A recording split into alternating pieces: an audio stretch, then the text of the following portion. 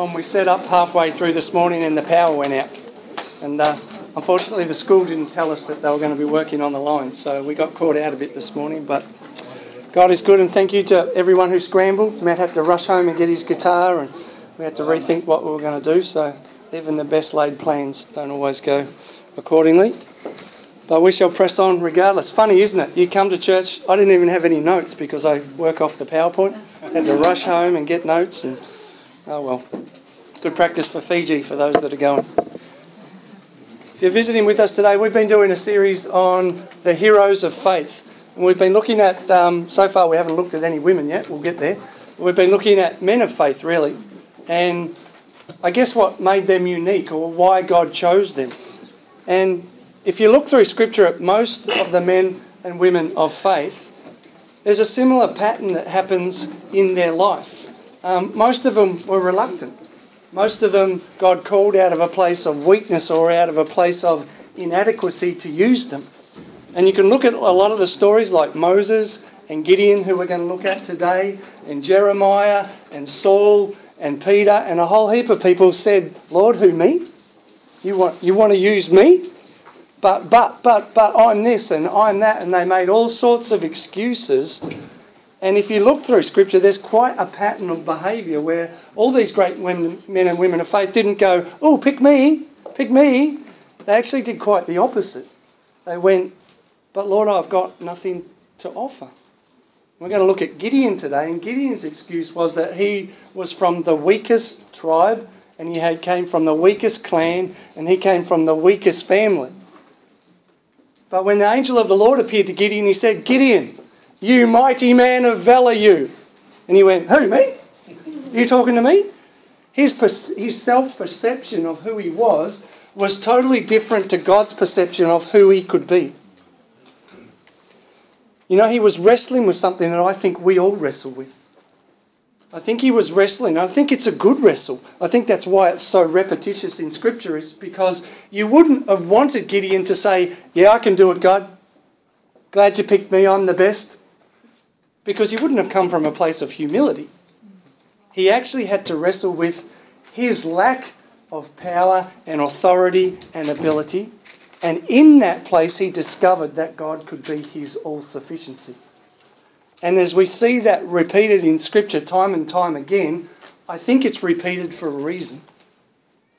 Because we've all got to go through that pattern and that wrestle and that process to discover that God can use us despite ourselves. He wants to use us. But sadly, some of us wallow too long in the, ooh, can I? Am I really able? No, you're not. You're not able. None of us are able. That's the whole point. It's in that moment that we discover that God is able. And that's all he really wants us to know. All he really wants us to know. And so today we're going to look at Gideon. And just to give you a bit of background, Gideon was one of the judges that was raised up to rule in Israel. And Israel got themselves into an awful mess. The start of the book of Judges said that Israel did evil in the sight of God, and everyone did what was right in their own eyes. In other words, it was just a free-for-all. There was no real spiritual order. There was a spiritual spiral that was going down and down and down and down. And what happened was the people would be oppressed by the Philistines or the Amalekites or a group of people, and then under that burden, under that occupation, the people would cry out and say, God, where are you? We've sinned against you. God, please do something. And so God would raise up a Gideon, or he would raise up a Samson, or he would raise up a Deborah, raise someone up to defeat the enemy. Israel would come back to God, but then 5 years later, back under occupation again. And there's this cycle that just goes around and around and around and around. And God keeps raising these people up. And the story of Gideon's really right in the middle of the chapters, and it's very much the story. It says this, the Israelites did evil in the eyes of the Lord, and for 7 years he gave them into the hands of the Midianites. Because the power of Midian was so oppressive, the Israelites prepared shelters for themselves in the mountain clefts, caves and strongholds. Whenever the Israelites planted their crops, the Midianites, Amalekites and other eastern people invaded the country.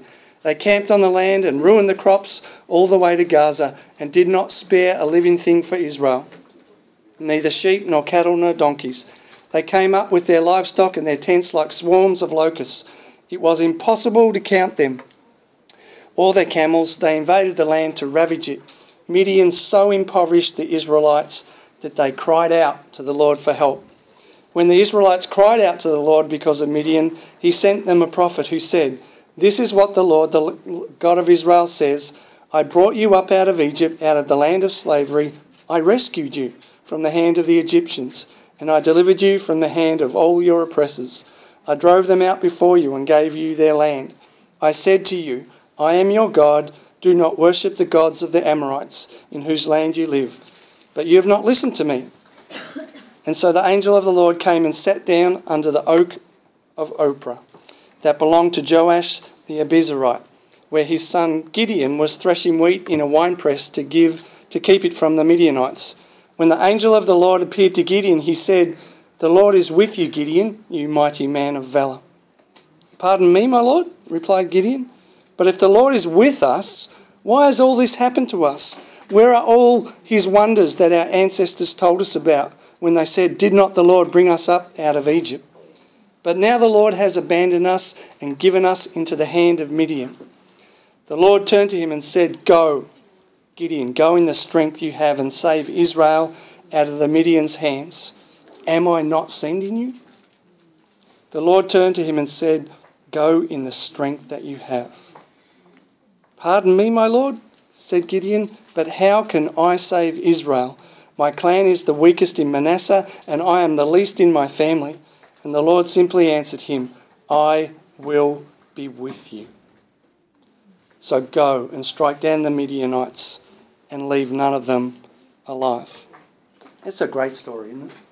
You know, even though Gideon felt so inadequate, so what's the word? Little in the scale of what God had called him to do.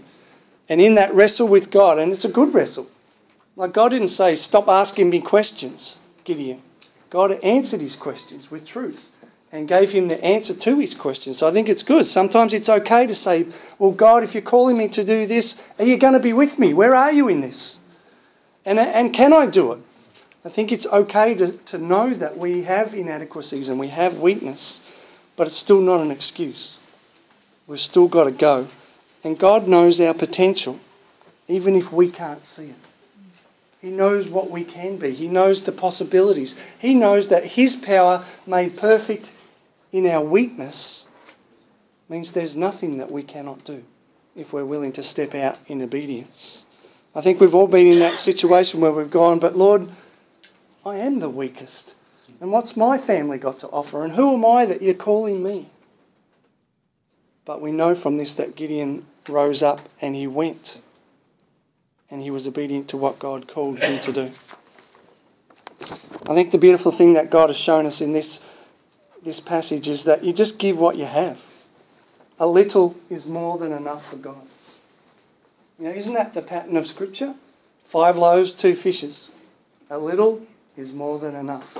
Gideon, "But I'm the weakest. I come from the smallest tribe, the smallest clan." A little is enough for God. Heidi Baker wrote this book that if you get a chance to read, it's very challenging about their time on the mission field. And the title of the book is "There's Always Enough." There's always enough in God. Because if we don't look to ourselves and we look to the resources of heaven, there's always enough. Go in the strength that you have. So if God calls you to lead worship, go in the strength that you have. If God calls you to run a business and do it in a godly way, go in the strength that you have. Because the point is, it doesn't matter how much strength you've got, whether you've got a max or a min, because God will be with you.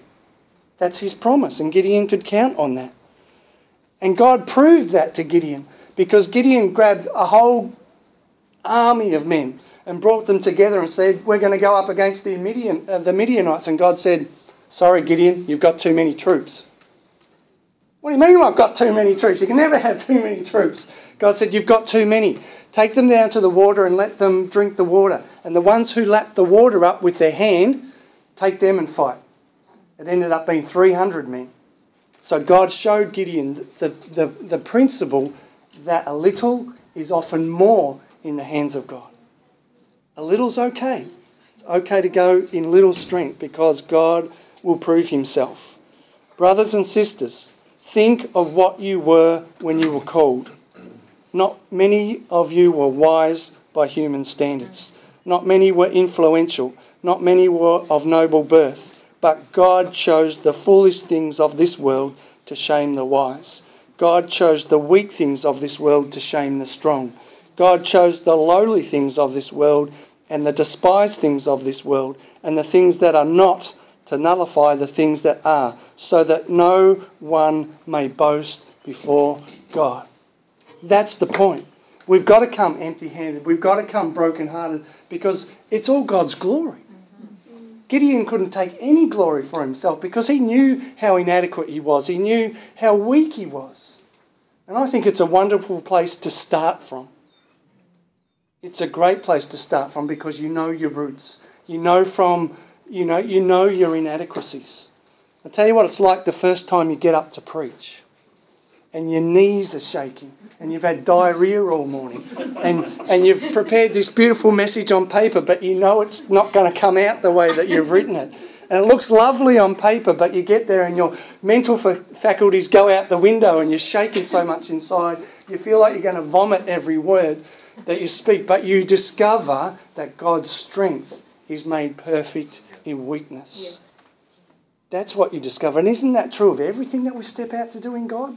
Like none of us get on the front line and go, hey, I've got it all together.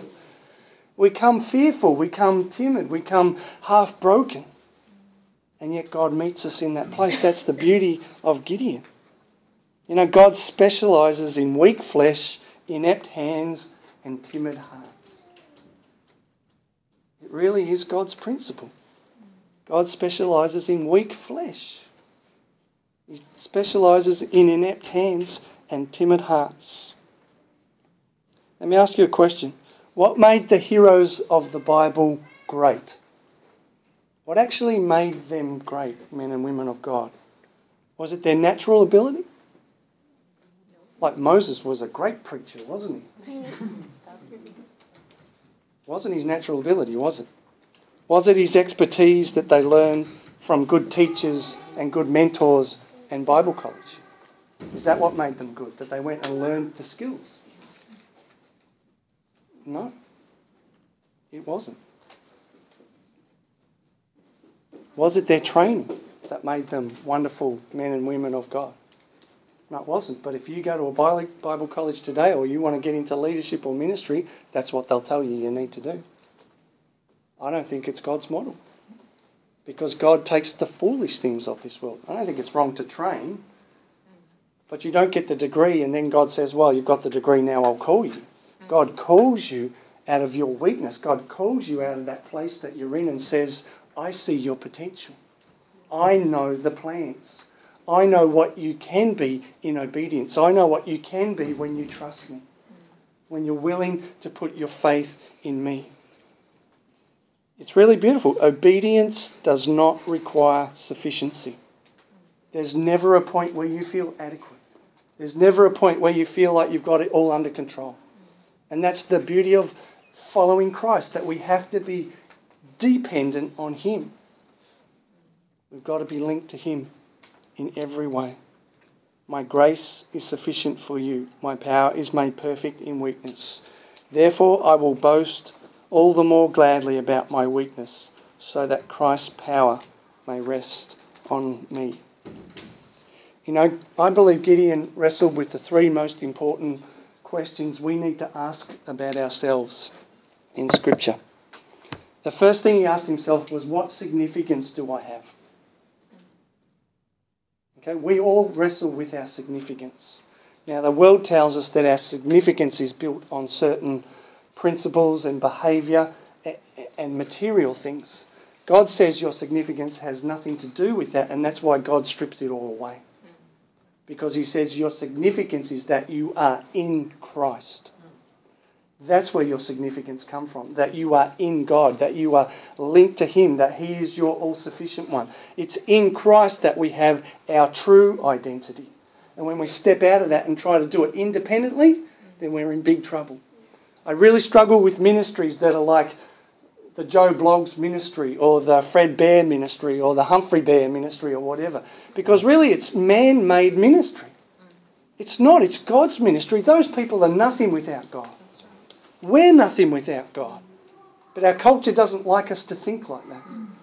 Because our culture trains us to be, to be self-confident and self-assured and certain that you can do things. And it's the power of positive thinking. Matt, if you want to be a successful man, just think about it, mate. Think about being a successful businessman. Do the right things. You know, what's the Dale Carnegie plan of being a great businessman? Just do those 12 things. You'll never go wrong. But that's not God's economy.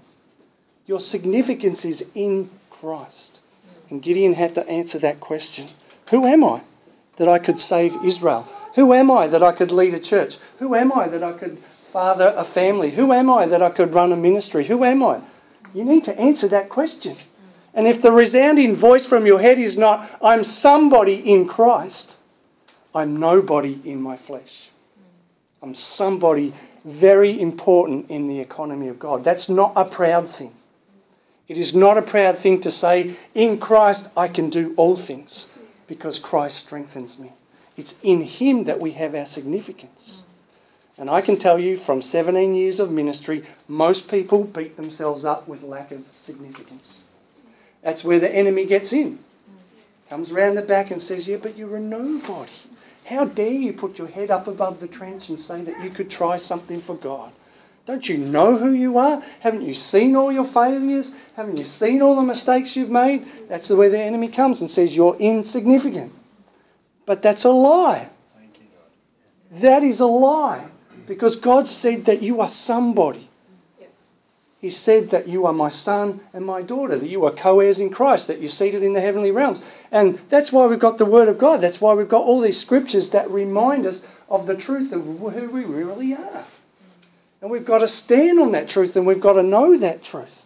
Otherwise you will get knocked down. You are significant. You are somebody. You are somebody really special. We need to have that self-awareness because it perpetuates all the time. When the enemy comes or someone criticises or we get knocked down. Okay, I'm significant. In Christ I can do this. The second thing is security. We wrestle with significance and we wrestle with our security. You know, and is God going to abandon me? Is He going to go the journey with me? Is my failure or my guilt or whatever I'm carrying in my life, is that going to separate me from God in any way? And we worry about that. We worry about stepping out in faith and knowing whether God will provide, whether He'll meet us in the midst of what we're doing. And that's what Gideon asked. Lord, where have you been? Where have you been all this time? I've heard about these wonders and these miracles. I haven't seen anything. Where are you? Are you going to be with me in this? And we've got to ask that question, and we've got to be sure that God is going to be there in the midst of what we're doing. And the last thing I think we wrestle with more than anything is, am I truly accepted by God? Because every one of the men and women of faith that you read about worried about their acceptance. Moses said, I'm a murderer. God, can you accept me? It's a question we've got to answer. We've got to know the answer to it, because if we base our faith life and our belief system on the fact that God has accepted me, that God has adopted me, that I am His son and His daughter, then your outlook on what is possible is totally different to someone who's stepping out of, I could be rejected. No, I feel accepted today.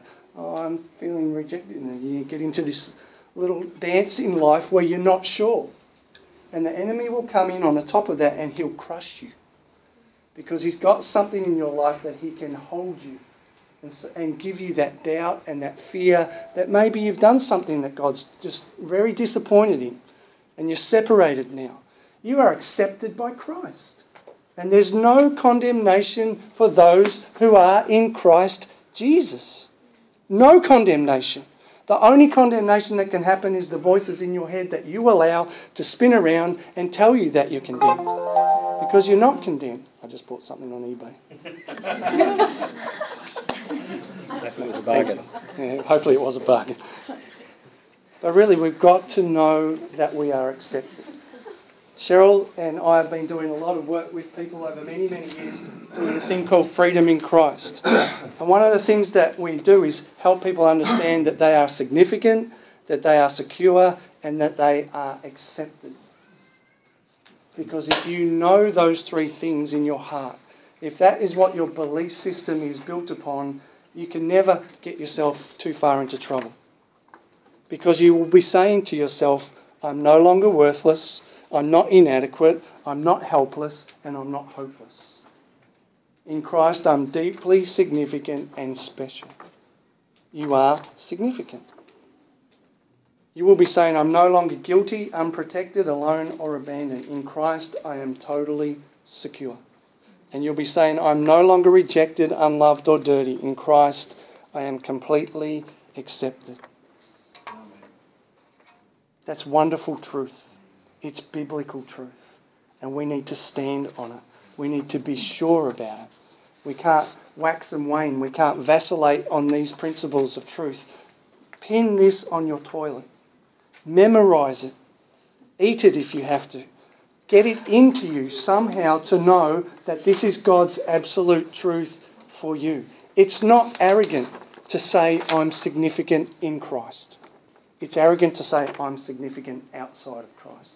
But you've got to have a spiritual backbone that knows who you are and stand strong in the Spirit of God and to know who you are in Christ. You've got to be secure. You've got to know that God is on your side and He has plans to prosper you, and you need to know that you're accepted. You know, the sad part is so many people know that they're accepted by God, but then they come into the church and they feel unaccepted because they're different, or their lives, their personalities are different, and they're not accepted, and they're a bit weird and they're a bit wonderful. You are accepted in the beloved. You are accepted in God's family.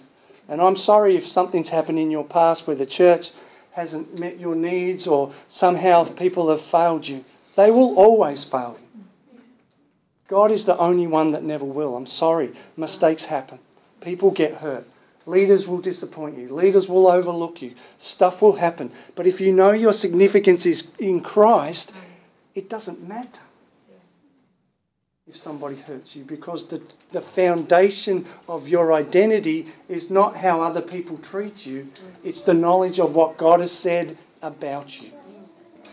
That's the absolute truth. That's the most important thing we need to know. So this morning I'm going to hand you out this sheet. And what I'd like you to do is just take a little minute and say, which one of those do I struggle most with? My insignificance, my lack of security, or my lack of feeling accepted, my lack of belonging. And then I want you to pair up with somebody. If you're visiting with us, just find someone that you're comfortable with.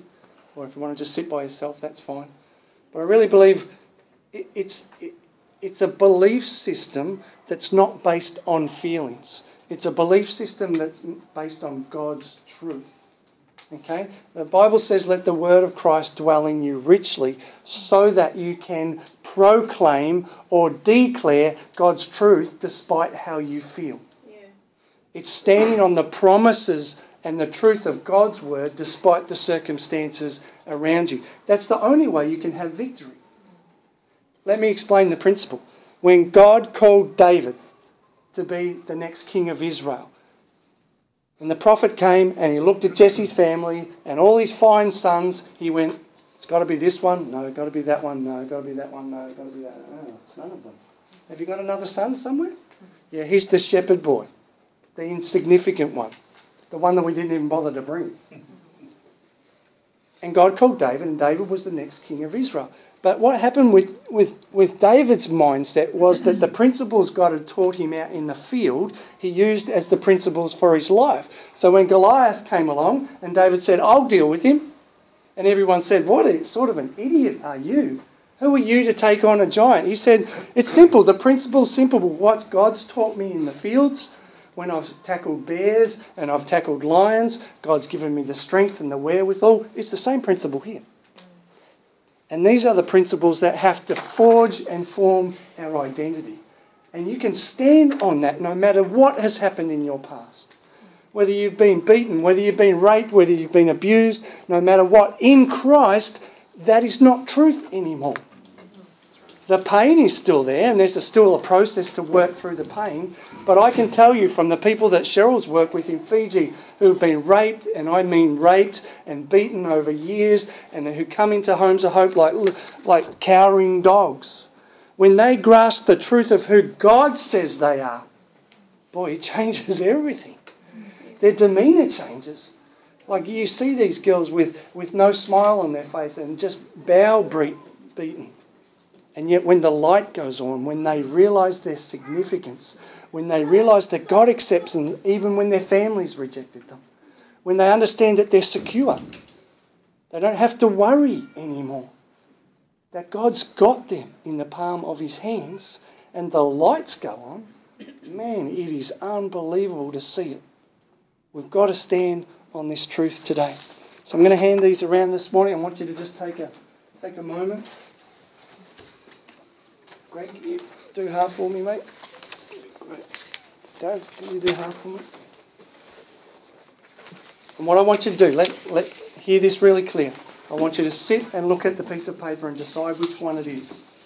I feel like I'm not accepted. I feel like I'm insignificant. I'm not secure.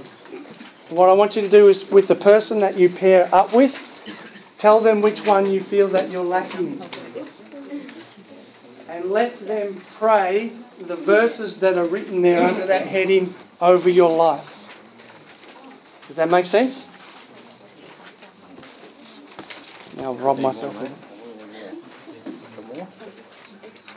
So let me use an example. So Daryl says to me, Mark, I'm feeling very insignificant. I want whoever's praying with Daryl to go, Daryl, you are the salt of the earth and you are the light of the world. And speak that truth over their life. Speak it over their life. And then share what you're struggling with them and let them pray that over you. There is power in the spoken word of God. When we take people through freedom in Christ, at the end of it, what we like them to do is make a public declaration and to take that statement and read it out publicly. I tell you what, the journey from being the person over here, struggling and under the weight of the enemy and identity all wrong, to the person that comes out the other end and goes, I am. It's amazing the power of that declaration, that spoken word. Because for years the enemy has come along and has beaten people, into submission to their own thoughts and thinking. But the renewing of our mind, the transformation of our faith comes through thinking the right way, thinking God's way about yourself. I'm not saying get a big head about yourself that you're God's gift to the world. I'm saying you're weak and broken and your flesh is weak. We've all got that. But in Christ, I am significant. In Christ, I am accepted. In Christ, I am secure. Does that make sense? Okay, just take a moment to think which one you're really struggling with. And then pair up with somebody, men with men, ladies with ladies. I know some people find doing this stuff uncomfortable.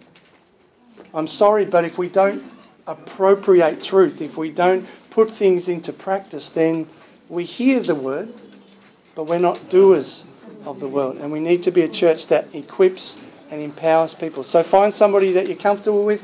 Go and find a quiet corner and just spend 5 minutes together working that through.